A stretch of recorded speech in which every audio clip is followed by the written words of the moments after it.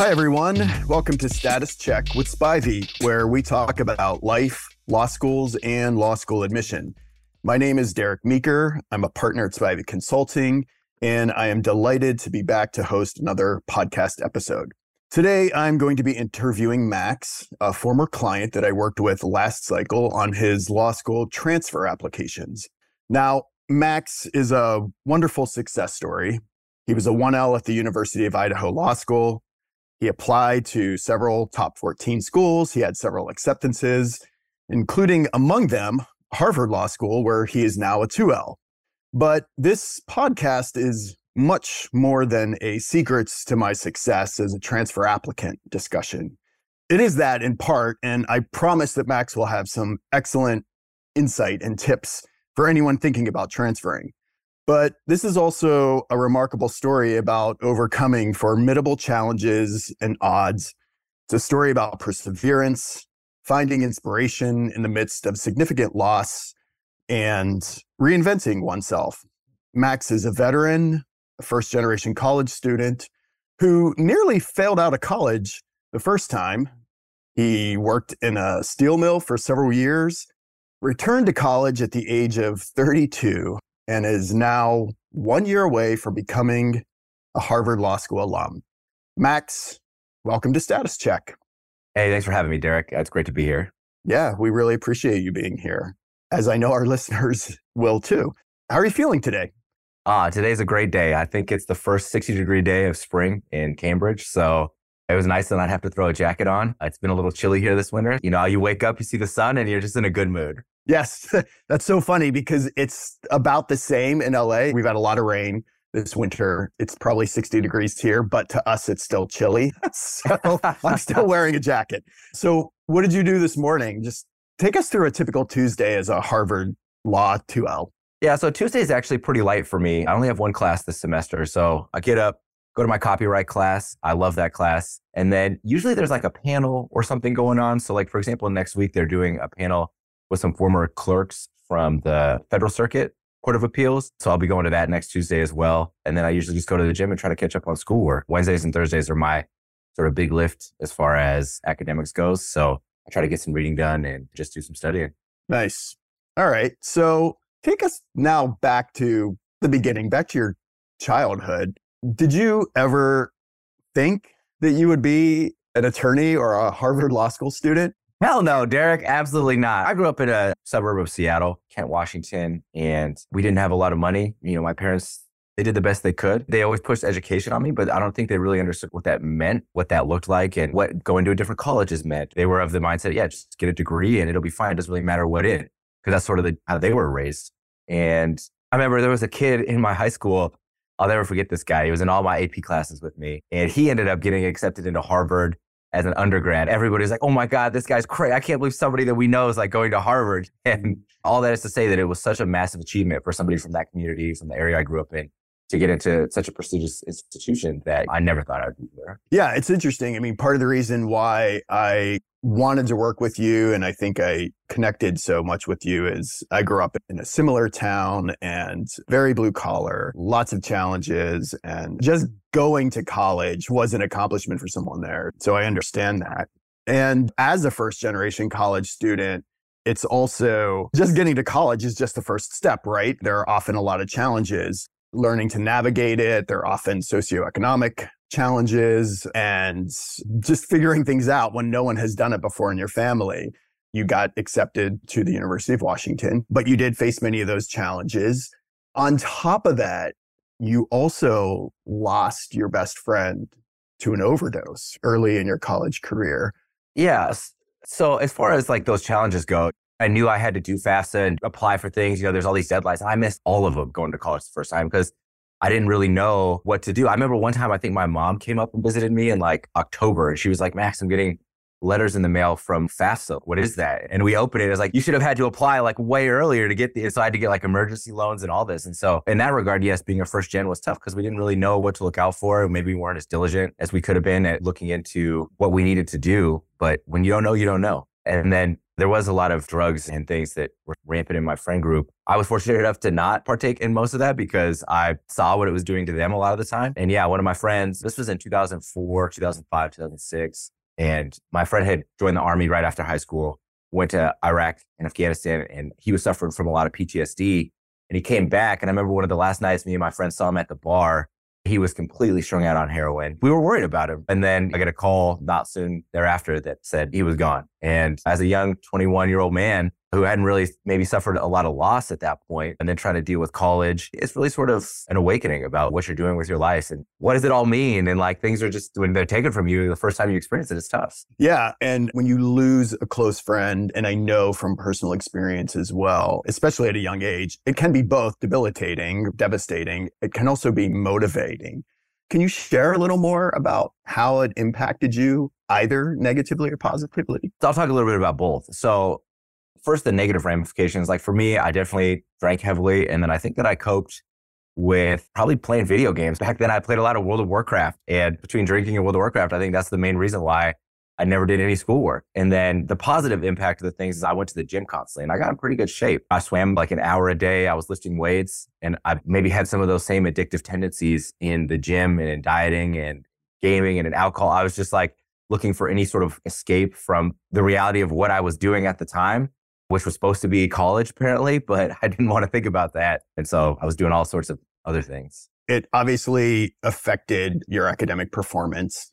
And in fact, if I recall correctly, you got put on academic probation and you also withdrew, right? On a couple of occasions. Yeah. So I actually withdrew from 3/4 and I got put on academic probation maybe the whole time I was there. My academic performance was terrible. I just don't think I was ready for college. I touched on it a little bit earlier, but in high school, I did all sorts of science, AP classes, math classes, and I loved math and science. And then for whatever reason, when I went to college, I was like, yeah, you know what? I want to do business. And I took all these business classes and I took all these classes of things that I just wasn't that interested in at the time.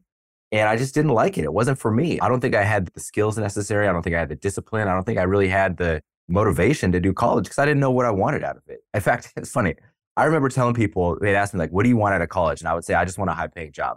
And that's not really a good answer because it doesn't give you that motivation of like what you're passionate about or what classes to take. So yeah, I struggled heavily. Yeah, right. On top of course, all the personal stressors in your life. So it would have been so easy to quit. What motivated you to keep going?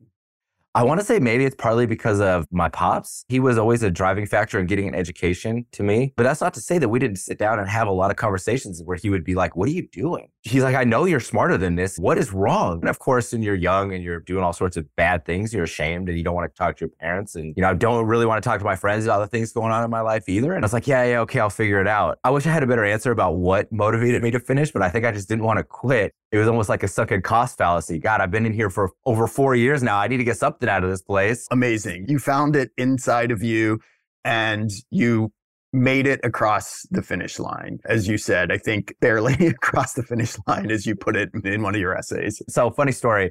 I remember I was actually in summer quarter at University of Washington and I was about to go drop that quarter too. And I went into my advisor. She's like, instead of dropping, you already have enough credits. You could just graduate. And I was like, perfect. Let's do that. So instead of dropping, she just withdrew and graduated. And that was that. And you graduated. So first in your family to graduate from college. So what happens next? Because again, you got the degree, but I don't think that meant everything was now fine. What do the next few years look like? This was a booming economic time of 2009. So it was already bad for everybody. And here I am, a young man questioning my own sort of place in this world and like what to do.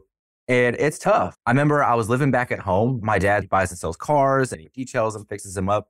And so I was kind of living at his place, helping him out do that. And I was still playing a lot of games. And I remember one day he sat me down and he was like, Max, you got to move out. He's like, I don't know what you need, but you're not really progressing in life. And you have by this date to move out. And my dad is serious about these things. I knew that if I was not, my stuff would be on the front lawn and I'd have to figure it out. And so I graduated with a degree in speech pathology and ideology. So I actually ended up becoming a living caregiver for a man in his late 20s with autism. And I was also doing some other things. I volunteered at a children's hospital with a speech pathologist for maybe like once a week for like a year. And then I did a ton of odd jobs. I worked in retail. I think I worked at Buckle at the mall. I worked as a refractometer salesman at some, might as well have been a call center.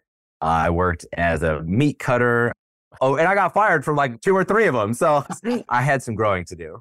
Yes. So you discovered that you were not great at meat cutting. Yes. And so ultimately, I remember during this whole time, my best friend would come over and visit me on the weekends, and we'd stay up way too late till 2 or 3 in the morning. We'd have some beers and we'd sit and say like, man, like, what are we doing? We're smarter than this. How do we get ahead in life? And we would sit and just talk about this for hours. Where do we want to be in 5 years? It's interesting because when you're kind of stuck in that space, you know that you want to get out of it. You know that you're capable of it, but you don't know how. You have no idea like where to even start. And so for me, I essentially was Googling, how do I get money to go back to college? I knew that I needed more education, some skills, maybe some perspective about what hard work means, maybe some discipline, maybe some whatever, some money to go back to college. And I just happened to stumble on a Google search that led me to the Army. And that was the real like catalyst, I think, in my life. And so this is 2012, right? 3 years after you graduated from college? Yeah, this is late 2011, early 2012, where I'm like doing all this research, meeting with recruiters. And my parents are not thrilled at this point. Like they're so anti-military. I remember I was like scared to talk to them about it. And I talked to my mom first, I think. And she's always a little more open-minded about some new things. And so she was like, cool, if that's what you want to do.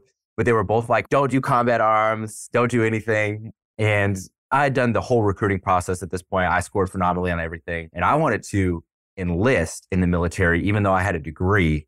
I wanted to go active duty. I wanted to ship out next month. I wanted to get away. And then the recruiter was like, you have a degree. We're not going to make you enlist. Why don't you become an officer? And I was like, what is that? Leadership? I don't know the first thing about it. What does this even mean? And then I was like, okay, how long does it take to become an active duty officer? And he's like, the process will probably take us like 9 months to a year to ship you out. And I was like, no, that's way too long. He's like, well, you could join the reserves. We get you out of here 3-4 months. And I was like, done. Get me out in 3 months. And so I was at the MEP station, signing my contract on the dotted line. I remember as soon as I signed, I walked out of the room. My dad was sitting there and he's like, you just made a huge mistake. I was like, I guess so, Pops, but we'll see. Parents, right? One hand, they're telling you they're going to throw you out if you don't do something. And then that was good for me, right? Like I'm motivated. So like somebody telling me they're going to kick me out, I'm like, all right, bet I'm going to figure it out. But not everybody has that reaction. Absolutely. I agree 100%. Sometimes it really takes being at your lowest point or someone sort of giving you that shove to really compel you to take action and to do something different. And I think you don't have to know exactly what is going to be on the other side of that. It's like gravity, just momentum, just making a change and putting yourself in a different environment and taking some sort of action. You're taking a step. It's going to bring other things as a result of that. And so you keep going. And I think that's essentially what happens for you, right? But the other part of this is in the midst of this, so you'll have to explain a little bit. After joining the Army Reserves, you also take a job at a steel mill. So tell us how that factors into it. Why did you do that? Yeah, so I got back from basic training and officer school and I was a reservist. And so I essentially still needed to find my own full-time career. I came back from training and I was actually working as a chauffeur now at this point while in the Army Reserves and ran into a little trouble with the law. Maybe had my license suspended for reckless driving or whatever for a few months. I ended up working at Starbucks because I was like, what's a good job? You can work in Seattle area without a license. And I was like, of course I can ride my bike to Starbucks. There's one on every corner. And they actually ended up put me at one that's 11 miles away. So I was riding my bike an hour to work back and forth every day for a few months, got my license back. And then, I don't know, I was at like a family function or something. Maybe my mom was like, hey, Max, I know you're still kind of looking for a career. You know, your uncle has worked at Nucor Steel for like 30 years. She was like, why don't you talk to him about what he does? And I know that nepotism is maybe not like everybody can't rely on it, but he at least put me in contact with the recruiting people, how to go about the process, what they're looking for in their employees. And he was like, yeah, go apply. And so I did. I applied and they really liked the fact that I had military experience because it's a steel mill. They were like, we need somebody that cares about safety at least a little bit here. And I took a job as a crane utility at Nucor Steel. And that job was great. I loved that place. What did you love about it? There's something about being a part of American Steel that it feels like you're part of something bigger than yourself. We were making steel that was like going into bridges and buildings and something about going to work and putting in a hard day's work every day. And the guys that I worked with, yeah, there was drama like there is at any workplace, but man, they were some of the hardest working guys you'll ever meet. We would work 12 and a half hour shifts, rotate days and nights. And these guys would just be in there, just grinding. And I'd struggle working 48 hours a week. And there's guys working 72s. Just, hey, we'll get overtime. Give me as much work as we can. And to me, that really put in perspective what it meant to work hard what it meant to complain about your job conditions and all this. And they treated me well. I had no complaints about that job. And if I hadn't figured out that I wanted to go back to school, I'd probably still be there because that place was a great opportunity. It's another parallel with us. I'm sure I shared with you when we first met and started talking. My dad worked in the steel mill. My grandfather worked in a steel mill. You can see the mill outside of our living room window, right? It's a small town. The mill is sort of the backdrop. The mill, the church, and the football stadium are like the three pillars of the American triad right there, Yeah, exactly. But it was the same with my dad and grandfather. Such an incredible work ethic. And I'm so grateful that they passed that on to me. So obviously, this is a really grounding experience for you and you're enjoying it. But there's a moment though. So the first break at the steel mill was when I went to Afghanistan, really. So halfway through my time at the mill, my unit called me up and it's time to deploy to Afghanistan. So I was in country in Afghanistan for 9 months. And I remember thinking to myself, while I was working at the mill, even before this, I was a little bored on night shifts. I wasn't as mentally stimulated as I wanted. At that point, I'd worked up to training on the crane and other things. It just wasn't as mentally stimulating. And so when I went to Afghanistan, the job I was going to do was called Aerial Precision Geolocation. And I remember I had to do a full month-long course prior to going to that country with all the people I was deploying with. And it was like kind of math heavy, kind of tech heavy, talking about all sorts of different like technologies. And I was really good at it. I was like the top of this like 30-person Army class.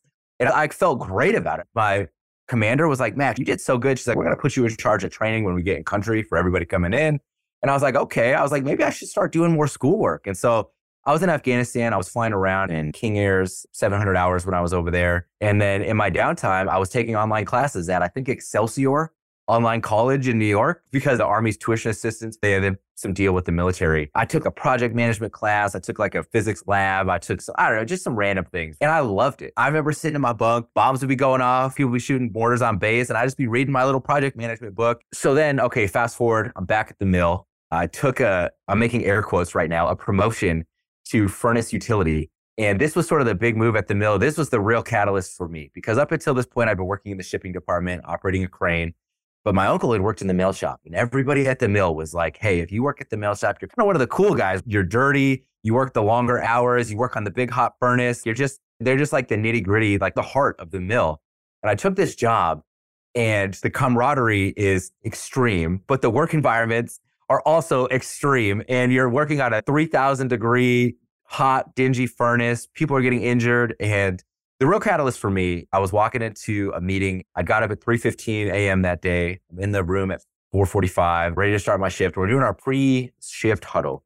And, you're looking around the room and my uncle had just lost half his finger like a couple months prior. There's guys that are injured all over the place. There's long-term health problems all over the place because, working day and night shifts isn't good for your health. Breathing in toxic chemicals, they provide you all the PPE, but it's just like being in that environment. It can't be good for you long term. And I remember thinking to myself, God, I don't want to seem like a wussy for quitting, but I don't know if I can hang with these guys for like 30 years. These guys are savage, just like insane work ethic and just nitty gritty. And I was like, I don't know if I'm cut from the same cloth. At that point, I was like, I need to get an education. I need to get out of here. I need to get back to school. I love doing it in Afghanistan. I have to figure something else out. So you have this moment, both thinking back to the classes you were taking and how much joy it brought you when you were over in Afghanistan, and recognizing that long-term, maybe this working at the mill isn't the healthiest or best option for you for many reasons. And so what decision do you make at this point?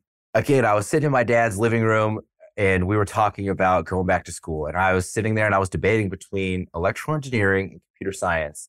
I was like, I love doing the science class. I was good at math and science in high school. I need to get back to that. And so I ultimately chose to go back to school for electrical engineering because I thought it had a little more staying power than maybe computer science did. Even though I was in Seattle, I knew Amazon employees were making tons of money out the gate or whatever. I just thought electrical engineering sounded more interesting to me. And also it still gave me a little bit of a foray into computer science. And so I chose to go back to school for EE. Okay. So this is an important point where I'm just going to take a slight detour to say, you had this moment when everything changed. And I just want to pause there for a moment because when I advise applicants on personal statement writing, that's one of the things that I always talk about is access the moments when everything changed. And I have to credit the teacher that taught me that. Allison Singh Ji was an amazing teacher at UCLA, where I took writing classes. And that was something that she always talked about. So thinking about those moments when something changed, right, that compels you to take a different path or to do something differently. And so we're going to come back to this because you and I had an interesting experience around this when it came time to write your personal statement. But that is just like the quintessential sort of experience to point to and then to write an essay about. For me, you said accessing these moments, and it's difficult to know when that moment happens, but I remember quitting the mill the night that it happened so vividly because I had made arrangements at Eastern Washington University to go back to school, and all I had left to do was go to work and quit. And I went to work that night. I was getting cold feet. It was harder than breaking up with any girl. It was harder than anything because I'm sitting there and I'm thinking through when I first got the job, how happy I was, how much I liked my coworkers, how my family told me, like, how can you give this job up? It's so good. And I'm thinking, okay, but like, how do I move on? I want to go back to school. And so I paced around the mill for hours. And I remember I went into my boss's office. His name was Paul Bonner, great guy, former Army Ranger. I sat down and said, hey, Paul, I was like, look, this has been an incredible opportunity, but I got accepted into Eastern Washington University and I have to quit. I remember the look on his face. His eyes got huge and he was like, what? Because nobody quit that job. When you got a job at Newport, people were so excited. My heart was racing. I wish I would have had a heart monitor on or something just to see my heart rate while I was quitting because it was a hard moment for me. So I understand finding those moments. I've been there several times. My first job out of law school, I worked in the Attorney General's office in Ohio. And of course, my parents just thought it was the greatest thing. But I had to get out of Ohio. And so me leaving that job was just crushing to them. And then when I left my job at Penn as the Dean of Admissions to become an actor, yes, you can imagine the reaction, not just from my parents, but from the Dean of the law school. Yes. Yes. So I get it. It is like breaking up. But just before you turn 32, you are now going back to college for your second degree. You decided to go into electrical engineering, as you mentioned. So now you go back and you're a completely different person, right, than you were as an 18-year-old, as a 19-year-old, 20-year-old in college the first time. You're killing it. Not only are you majoring in one of the most rigorous disciplines, but you ultimately graduate magna cum laude. Why was it different this time? I knew exactly what I wanted out of it, and I enjoyed the heck out of it. I loved going to class every day. I was excited for the opportunity. I knew what I wanted out of the college. I had done research. I'd figured out a career plan. I was meeting with academic advisors.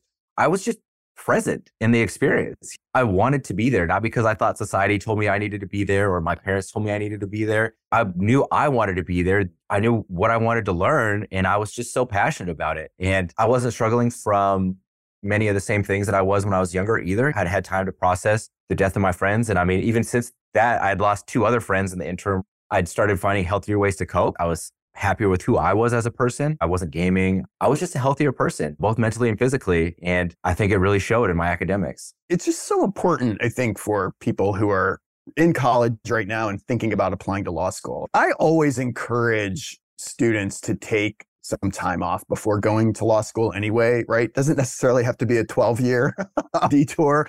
But I just feel like unless you have had exposure to what it means to be a lawyer and you have really specific goals, and sometimes there are people in college who have had that, but I feel like a lot of times people just don't really know. And it's such a different experience when you have a clear goal in mind and you know what you want to do and you're focused and you feel that spark and that passion for it. So I think that's such an incredible insight to share. So how does law school come into the picture then? You're back in school getting your second degree. How does law school come up? Yeah, so kind of serendipitously, when I went back to school for my degree in electrical engineering, my end goal at this point was to get a master's degree from one of the state schools. So either University of Washington or Washington State University. And I was doing great. I had like a 3.9 plus GPA for the longest time. And so I was starting to research grad programs and all that. And University of Washington has a joint JD and Master's of Electrical Engineering. And I remember looking on their Master's of Electrical Engineering website and being like, what is a JD? And what kind of crazy person would need a law degree and an electrical engineering degree? And then I started to research that a little more and what kind of career paths you would go down. That was the first time I'd ever learned that being a patent lawyer or an intellectual property lawyer was a thing. And I started looking into that and I was like, this could be really cool. And the more I started to look into it, the more I started to get really excited about a career path at doing intellectual property law or patent law. And that was really the catalyst here where I was like, oh my God, I really want to go to do a joint JD MSCE program. And I'd never heard of it until like the day I started looking at grad programs. So now you decide you're going to apply to law school. Basically, you have all the pieces in place, right? You can't get rid of that first undergraduate GPA, unfortunately, because of the LSAC policy, which I'm sure all of our listeners are familiar with, right? When you go to college, all of your courses, they take all of that and calculate a cumulative GPA. But then if you go back and get another degree or take other classes, they don't count that. It's part of the GPA, right? Whatever it was, your magna cum laude GPA is not part of your GPA as you're applying for law school. Here I was, 32-year-old, or at this point, 34-year-old Max with a magna cum laude electrical engineering degree, but I was applying to law programs as if I was the same 22-year-old with my 2.2 GPA. Yes. Now, that being said, of course, they are going to look at the transcript. And you're actually, as far as that situation goes, when someone has a lower GPA, you're in as good a position as you can be because you now have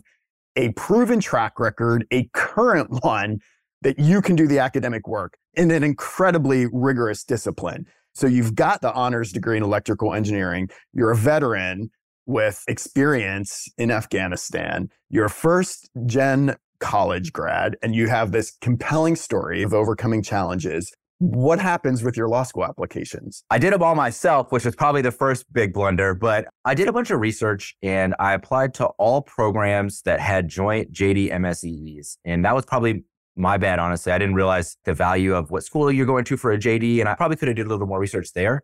So I applied to like University of Washington, Notre Dame, Penn, UCI, Florida, Stanford, all these law schools that have joint Masters of Electrical Engineering and JDs. And I got summarily rejected from every single one of the JD programs. And I got admitted to almost every single one of the electrical engineering programs. Part of that was because this was, I think, right when GRE scores were becoming more accepted to apply to law school. And I had a very good GRE. I had studied for it like all summer. I was ready to apply with just GREs. But then some of the law programs required the LSAT as well. And I studied way less than I should have, barely at all, just to be able to have a complete application on LSAT. Maybe I got confused about something. I don't know why I ended up taking the LSAT, but I did, and I did extremely poorly on it. So I think that might have tanked me a little bit as well. But ultimately, the best I did was I got waitlisted at Northwestern the first time around. And then come June is when they finally kicked me off the wait list at Northwestern, gave me the rejection. And that was actually maybe the best thing that ever happened to me, getting rejected from all those law schools, because immediately after getting rejected, I was sitting there in my living room in Cheney, Washington, going like, what am I going to do? My dreams are crushed of being a lawyer. I guess I'll just go to be an electrical engineer now, which is still a good alternative, right? So I actually did some research into local law schools around me. And I was like, what else is still up? And University of Idaho popped up, and they weren't even on my radar until June. But I called them up and I was like, hey, are you guys still taking applications? And they were like, absolutely, send one in. So I go on LSAC website, I apply. 2 days later, I get a call from the dean saying, I want to interview you. And we sit down and talk, and I get an admit the next week. But now think about the world at this point. This was June 2020. COVID was raging. Every school was online. I had just done my last semester of electrical engineering program online. It also fortunately happened where the Army called me up and said, hey, we need you down in Georgia for a year. So I actually ended up getting accepted to Idaho and having to defer it for a year to go down to U.S. Army Cyber Command at Fort Gordon, Georgia. Wow. Okay. I just want to pause for a moment to fine point a few of these things because there's so many important nuggets in here, right? Let's go back. Important to note for future applicants, taking the GRE, yes, it's an option. I will say in our experience, it is often a more challenging road to get accepted to a law school with a GRE only score. You certainly can. There are people who do it, but it does seem like it's a harder road. So that's something to be mindful of. But also, if you take the GRE and you do really well, as you did, Max, but then you take the LSAT, it almost cancels out the GRE. Law schools are going to look at the LSAT. They still have to report it, and it's what they know. The LSAT is still, at least right now, still the king. And you have to send in both scores. If you've taken it, you have to send the score. That's right. But it's also just amazing to me that you got rejected at every school you applied to. And here you are thinking your dreams are over, but you don't give up and you're open-minded. I just love that you were open-minded enough to say, what other law schools are around me? Because I'm passionate about this and this is something that's important to me. So you didn't give up and you didn't do the thing, well, I'm just not going to go to law school. you saw that maybe there's another path to get there because I know what my goal is. And I think that that's incredibly admirable. Doing research into law schools online is tough. Like you said, I was sitting there, I got rejected, and I was like, what do I do next? But if you research on Reddit or something, is it okay to go to University of Idaho Law? You're going to see law school admissions or these other law school forums, and they're going to be like, hey, if you don't go to a T14, screw you. I was getting a little bit down because I was looking online. But then what I actually did is I looked up some patent attorneys working in Boise and the surrounding areas who had went to University of Idaho Law.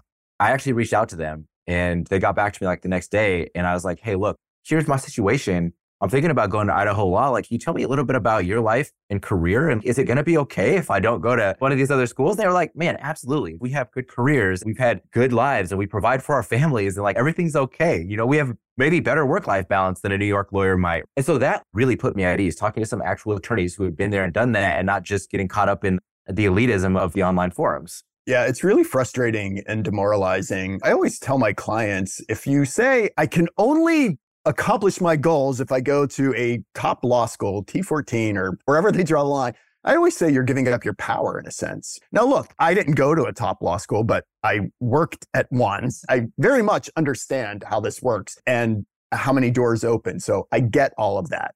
But nonetheless, you still have so much power of your own in terms of the networking you can do. And there's more than one path to accomplish the goals that you want to accomplish. I think that this is just a wonderful illustration, or hopefully an inspiration for other people who are listening to understand that and to be open-minded. So you enroll at Idaho then a year later after your deferral. At this point, were you already thinking about transferring from the get-go, or tell us about that? How do you approach your first semester at Idaho? I was thinking about transferring from the get-go. I didn't know where and I didn't know really why and what that meant for me, but I knew that I wanted to do as good as possible and at least keep the door open. At that point in my life, I sort of realized just having options was always really beneficial for you because of whether the economy collapses or whether, something changes in your circumstance. I just liked having opportunity. And so I thought to myself, I'm going to do the best I possibly can here at Idaho, making opportunities for myself here with alumni or whatever, but I'm also going to leave the door open for transferring.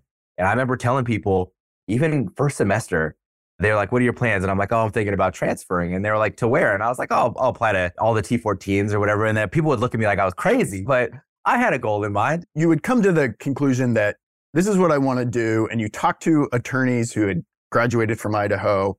So you can do what you want to do, but you still are not necessarily giving up on the greater goals. You're looking at a number of the schools that you had previously applied to. And you do incredibly well your first semester, right? You're at the top of your class. Number two, I got to give credit to the guy who beat me the first semester.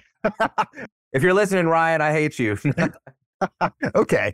So you're obviously doing well. So the possibility of transferring is looking perhaps more attainable. Also, you end up getting a summer associateship at a big law firm as a 1L. Now, I just want to take a moment here to acknowledge this because aside from working at admissions, I also worked as a recruiting manager for a big law firm.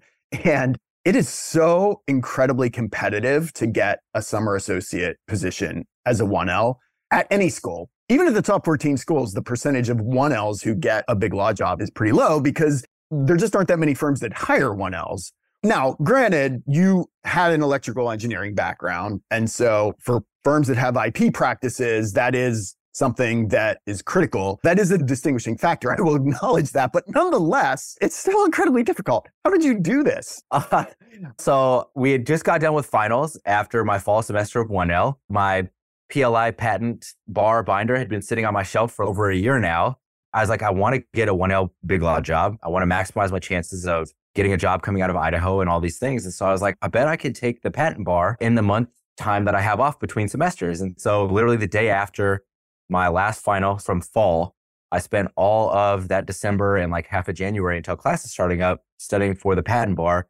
And then I ended up taking the patent bar and passing it the day before classes started. And then I just started applying to firms. I actually went to the career services office at Idaho. They gave me some alumni. I reached out to them, got an offer from a mid-law firm in Seattle. I reached out to a professor who had worked at a mid-law firm in Salt Lake City doing IP. They gave me an offer as well, doing mid-law there. And then I'd also done a whole bunch of direct applying to all the V50 to 90, whatever firms. I maybe put out 30 or 50 applications there. But what actually ended up getting me my job was my friend. She knew this firm called Haynes Boone because some Instagram influencer that she followed had used Haynes Boone to represent her in a matter where like she wasn't able to use her own name on her social media anymore. And she was like, hey, this firm is cool. Like they represented this girl that I follow. You should check them out. And I was like, okay. So I just like randomly went on their website, filled out the application, and their headquarters were in Dallas. And I didn't know that outside of New York, I believe the largest congregation of 1L summer associate positions are in Texas. It was like very fortunate that they were in Dallas and I applied, and they have a very heavy IP practice there too. The stars aligned on that. And I ended up getting an offer and accepting for Haynes Boone Dallas in my 1L summer. It was crazy. Okay. So now at this point, you have your amazing grades and you've got the patent bar, and you now have a summer associate position at a big law firm. You're ready to apply to transfer, basically, or at least that's when we meet because you reach out to us. So before we talk a little bit about the transfer application, just quickly tell us, what are the pros and cons at this point that you're considering in terms of whether you should transfer? Well, the biggest con for me was money. Obviously, University of Idaho is fairly cost efficient. Going to these schools is now all of a sudden $50,000 to $60,000 more a year. And then also there's, besides the career stuff, I loved University of Idaho. I loved the people there. I had great relationships with my professors. I had a wonderful friend group. I was happy at University of Idaho. And I don't know if I can really put a price on that. Giving up all of that to chase your dreams, I think, is sometimes difficult. But on the other side, I kept remembering why I went back to school in the first place and the things that I was passionate about. And I kind of knew what it felt like to give up opportunity and to not push yourself and chase those things that you're actually capable of. I wanted to reap everything out of this opportunity that I could. And so I knew I wouldn't be happy unless I transferred, or at least tried to. That's where I was at. Yeah, you didn't want to have any regrets. So we began working together. And for many of the reasons I've already talked about, I resonated with your story. I believed in you. I didn't really know what was going to happen, right? We had our challenges. I remember asking you, what are my shots? You used the very evasive language. You're like, well, we've never seen any candidates like you before. And I was like, I know, but I respect it. Right. But I also meant there were lots of positives in never seeing a candidate like you, right? I honestly thought you would have a couple of offers from top 14 schools. I wasn't sure about, we'll say, maybe the top 6 or 7, right? We were strategic about, let's make sure you're applying to several across that spectrum. But yeah, it was really like, we weren't really sure what to expect. Now, so we're coming back to the personal statement discussion, because this is important both for 1L applicants and transfer applicants. It is the centerpiece of the application, right? Obviously, as a transfer applicant, your grades are the most important factor, your law school grades. But there still needs to be an interesting story for them. And you also have to talk about why you're going to law school, what your goals are, and why you want to transfer to that school, right? Now, to me, after talking to you, there was no doubt in my mind you had that epiphany, the moment when something big shifts for you. And that's when you were working at the steel mill. It's also like, how many applicants applying to law school worked as a furnace utility man at a steel mill, right? So it's also this cool differentiating factor. Not only did you not really want to write about it, because the first drafts that you sent, I was like, where's the furnace story? You didn't even include it on your resume. You had actually removed it from your resume. Why did you resist that? I guess I just don't associate that sort of blue collar background with these elite schools. I didn't know how that would be taken, and I didn't know really how to translate those skills into something that they would care about. And when I applied as a 1L, I think I wrote my personal statement about my military career and being like a commander in the Army. And then you told me to write you a personal statement about the mill. I replied back to you with 5 short stories, I believe. I have them here about my time. And I wrote 5 little short stories that we could expand. And I gave you my hardships at University of Washington. I gave you a very interesting story from when I worked at the Children's Hospital about working with one of my patients there. I gave you a time about like seeing death and destruction in Afghanistan and my deployment. And then I gave you some things about what it was like to go back to school as a non-traditional student in electrical engineering. And I also included a small blurb about the steel mill. And that's the one that you were like, let's use that. And I was like, what is this guy talking about? But here's the thing, and this is what's so important. First of all, it's such a unique and cool experience. The other thing I always tell people is think about when you meet someone for the first time, what is it they are interested in hearing about? And I remember you also saying that when you were interviewing for your 1L summer associate jobs, that the interviewers wanted to hear about your experience at the mill, which really surprised you. Oh, yeah. I guess you're right on that, because what happened was I was at University of Idaho. This was when I was applying for jobs. I was to my friends and I was like, I'm just going to send an email with my resume to Cravath, just as like a joke, haha, whatever. And they actually emailed me back, and the partner who interviewed me was super interested in my time at the mill. And I was like, man, I was not expecting that. And so there you have it. The thing that people want to hear about, the moments when something changes, that's what you want to tap into. Here's what's hard about a law school personal statement. You have to also be able to connect that to the bigger picture. How does this connect to why I want to go to law school? Or how do I use this story or this experience to convey why I would be a great attorney? So that's the goal, and that can be tricky. But in your case, it was so clear to me, right? Because the mill, the experience, what you gain from that, and then you have this epiphany about you want something different. It motivates you to go back to school. You go back to school for electrical engineering. That's how you discover law school. It's this whole journey that all connects. So it was there. Now, I really wanted to read the first paragraph of your personal statement. I have it up right now. I was going to see if you wanted to do that. Awesome. I'm so glad you're open to this. So let me just read the first paragraph of this personal statement. Because what I advised to Max was take them into that world, take them into your world in the mill, working on the furnace. It's 3 a.m. when the furnace gets jammed again. My boss calls me over the radio. Max, get up there and get the debris out. I respond, on it, and head over to the table to assemble my equipment. Like Iron Man suiting up for battle, I began by putting on my wrist and forearm protective sleeves, then my protective hood and denim jacket. Over that, my Kevlar jacket. Next, I move on to my head and face accessories, securing my in-ear and over-ear hearing protection, hard hat, and air purifying respirator with a sealed face mask. Finally, I slide my hands into cowhide gloves. I'm ready to step on to the furnace. I just got chills. I love it so much. Who doesn't want to keep reading that? What happens next, right?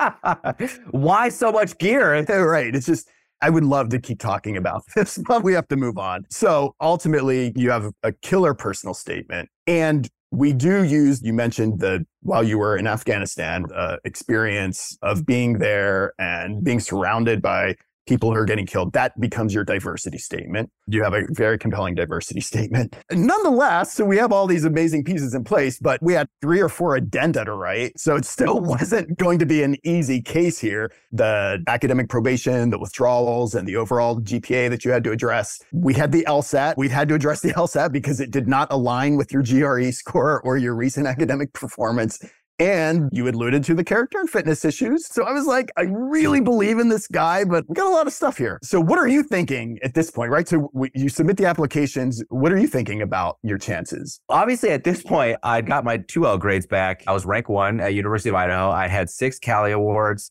I was at my big law summer internship. There was nothing more I could have done, I don't think, personally, to get as good of application as possible. I was also very hopeful that I would get at least a nod in the T14 at Georgetown because a very good friend of mine from University of Idaho, who was ranked 4 in the class, got accepted early admission into Georgetown. She had gotten in, and I was like, okay, great. Because one of the things I was worried about, besides all this other things that we've talked about, was that there's this sort of illusion or stereotype that the transfer process is also heavily reliant on school rank, transfer school rank. Yes, it absolutely can be. And so Idaho's ranked 140 something. And I was like, gosh, is that going to be okay? And so I was worried. I was very anxious. I did not get a lot of sleep that summer waiting for these to come back. That is true. It can play into it, the school rank. But the story and what happens is the first acceptance comes and it is Georgetown. And I remember you're elated. You're like, oh my God, I would be so absolutely thrilled to go here. 100%. I would have been on board with any of the schools that accepted me. And then the second one, Berkeley, right? Yep. One of the top 2 ranked IP programs in the country. Oh, yeah. When Berkeley got back to me, I was riding high. I was like, okay, we're in the game now. We got 2. Like, that means it wasn't just a fluke. And so I was very happy. Right. Then you got the call for an interview at Harvard. I think I got accepted into Michigan first. At some point, I got accepted into Michigan as well. And then right around that same time, I got the interview for Harvard. Yes. I got the email for that. Now we're like, oh my God, this is actually a real possibility. And so you go through the interview. What is your recollection of that? Me and you had talked a little bit about it. I did some research online. And that day, I probably could have been a Harvard historian. I was like, whatever they want to know, I'm ready for it. Because there's a few stories online of people being like, oh, I didn't know how to answer these questions. But I remember one of the things I found was that if they ask you, do you want to go here? Or how likely are you to accept? You say 100%, but it was true for me. Like if Harvard wanted to give me a shot, I was ready. And so they asked, one of the things that I thought was a really interesting question that I was struggling with, and I don't know if we're going to talk about this now, was essentially like, they asked me why Harvard? And for me, I already had a big law job. I already was doing the things I wanted to do with my career. And so that question really, I struggled with a little bit to come up with a good answer of, yes, what would Harvard do for me that I didn't already have?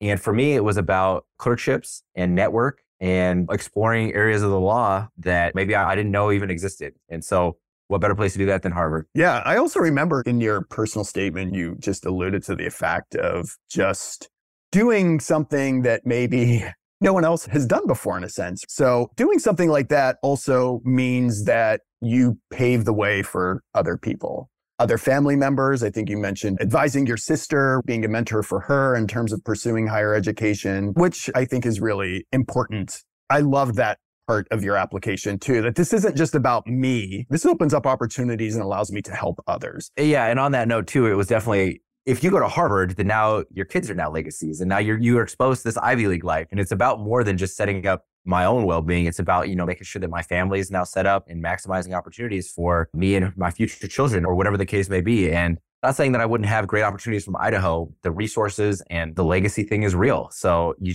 maximize opportunities for your life and set yourself up the best as you can. Yeah. And they get exposure to both experiences and can make their own choices based on that. So then I'll never forget the email that you send me is like, in at Harvard, 500 exclamation, all caps and like 500 exclamation points after that. Yeah, that sounds about right. Who was the first person you told? I was dating a girl at the time, and I called her and told her first because she had been with me every step of the transfer process. She had been great the whole time, encouraging me. And so I called her up. I think I FaceTimed her, and I was like, I got into Harvard. And she was just like so over the moon with it too. I don't even know if we really understood what that meant. And then the next person I called was my buddy. And he was like, my God, he's like, I can't believe you did it. He's like, the only person that we know who ever went to an Ivy is that one kid I was talking about earlier.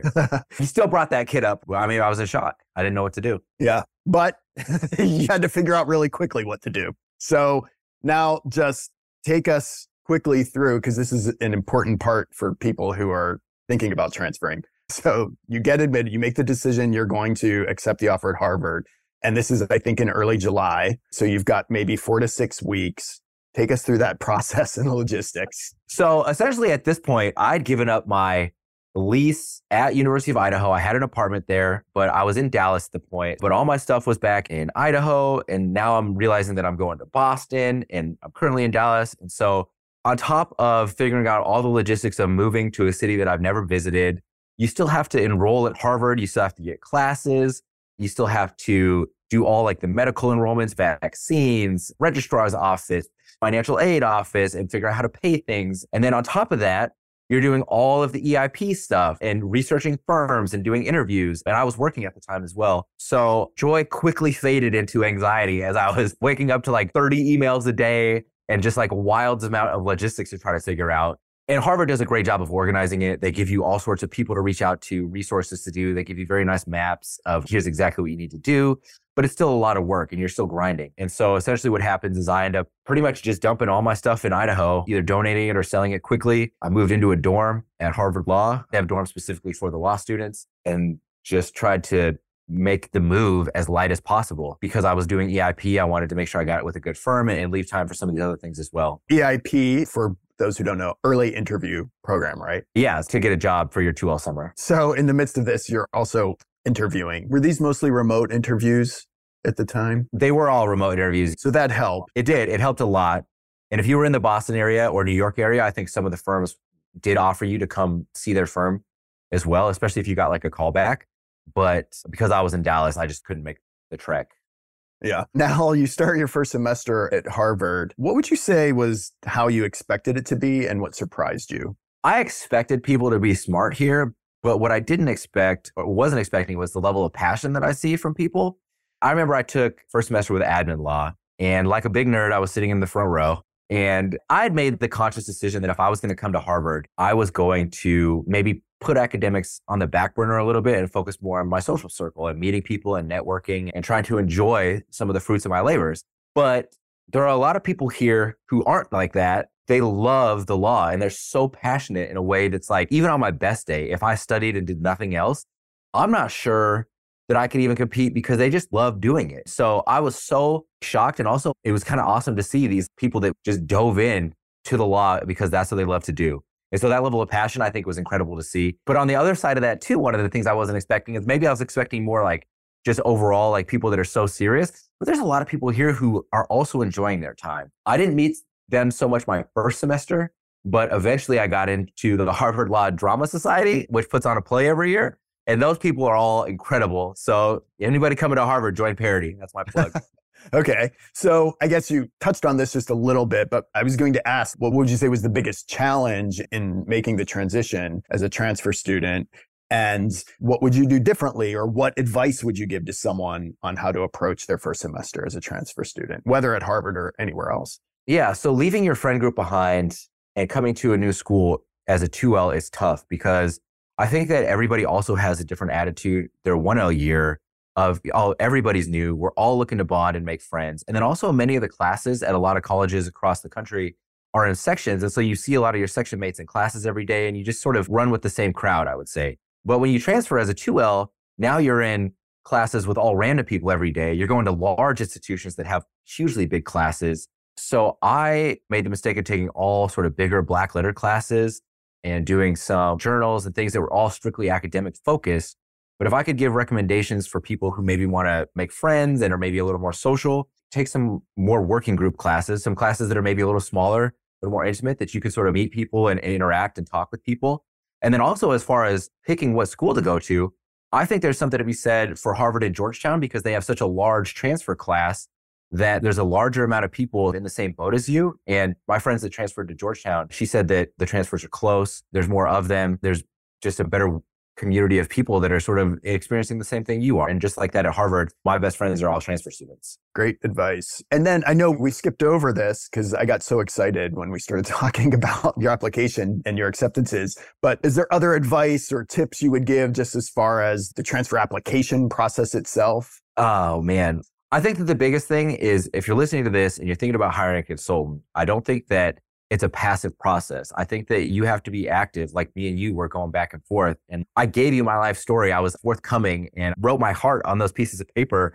And when you kicked it back, it said, I want something different. Like, okay, fine. But I still like wrote as much as possible. And I think that me and you probably had 20 or 30 different drafts and back and forth. And you were giving me all sorts of feedback. And we started early and we worked often. And I think that if you wait till later in the process, you don't have as much back and forth. You don't take ownership of the transfer process. It's really going to bite you. And to me, I was like, I want everything out of Derek's brain that I can possibly squeeze out of there. And so I was just trying to be as active as possible in the process. And start the process early. Okay. Where are you spending your summer? I'll be at Damaris LLP in New York City. Excellent. They do patent litigation. They're right in Midtown Manhattan. And a whole bunch of transfers are going to New York as well now. So it's just going to be a good time. Amazing. Congratulations. All right, Max, I know we have just a few more minutes, so a few last questions. After this long and remarkable, sometimes very challenging journey, just tell us what it means for you personally to be less than a year away from becoming an attorney and a Harvard Law School alum. Man, it's so hard to put into words because I'm constantly reminded of where I was at 10 years ago. Maybe having run-ins with the law, maybe not really having any motivation or direction, not knowing where the next paycheck is coming from, getting fired from jobs, and you're just so down and you can't really see what the future holds for you. But I have this just like incredible sense of relief that it seems like if I did nothing else right, I didn't let all these experiences and things that at the time felt like life shattering bring me down. And I just kept my head up and I kept trying to look towards the next thing and make the best of it. And all these things that I thought were like so bad in my life ultimately culminated into this thing that was like really good. And it get me to a place where I can have any opportunity I want, do anything. And I just couldn't be more fortunate to be here. And I'm excited to start working and start making money and start, taking care of my family. All these things that people want to do that I know it's like very cliche to say. I'm just excited to be able to do those things. So that's sort of what it means to me. Very well stated. And you brought me to tears. Not the first time that this has happened either in our interactions. Max, I want to thank you so much for being so open and for sharing your story. I know that many listeners are going to get so much out of this, whether they're pre-Ls, 0Ls, 1Ls, veterans, first-gen college students, anyone who's in the throes of challenges. I think what you just said is so inspiring. And I just want to thank you. This has been such a joy. I've loved working with you. I've loved getting to know you. Any final words or thoughts? No, hey, I appreciated you working with me too, Derek. I wouldn't be here if it wasn't for you. So thank you for everything you've done. This has been great. Thank you. Oh, and are you still rehabbing a 1968 Barracuda or something? Yeah, restoring a 1970 Barracuda. That's me and my dad. That's one of the first projects I'd like to do when I'm done with this whole education journey, get settled, get a garage. Probably wouldn't happen in New York, but we'd love to restore that car together and get it back on the road one day. All right. I'm waiting for my opportunity to drive the 1970 Barracuda. I'll call you up when it's done. All right. Thanks again, Max. Thanks everyone for listening.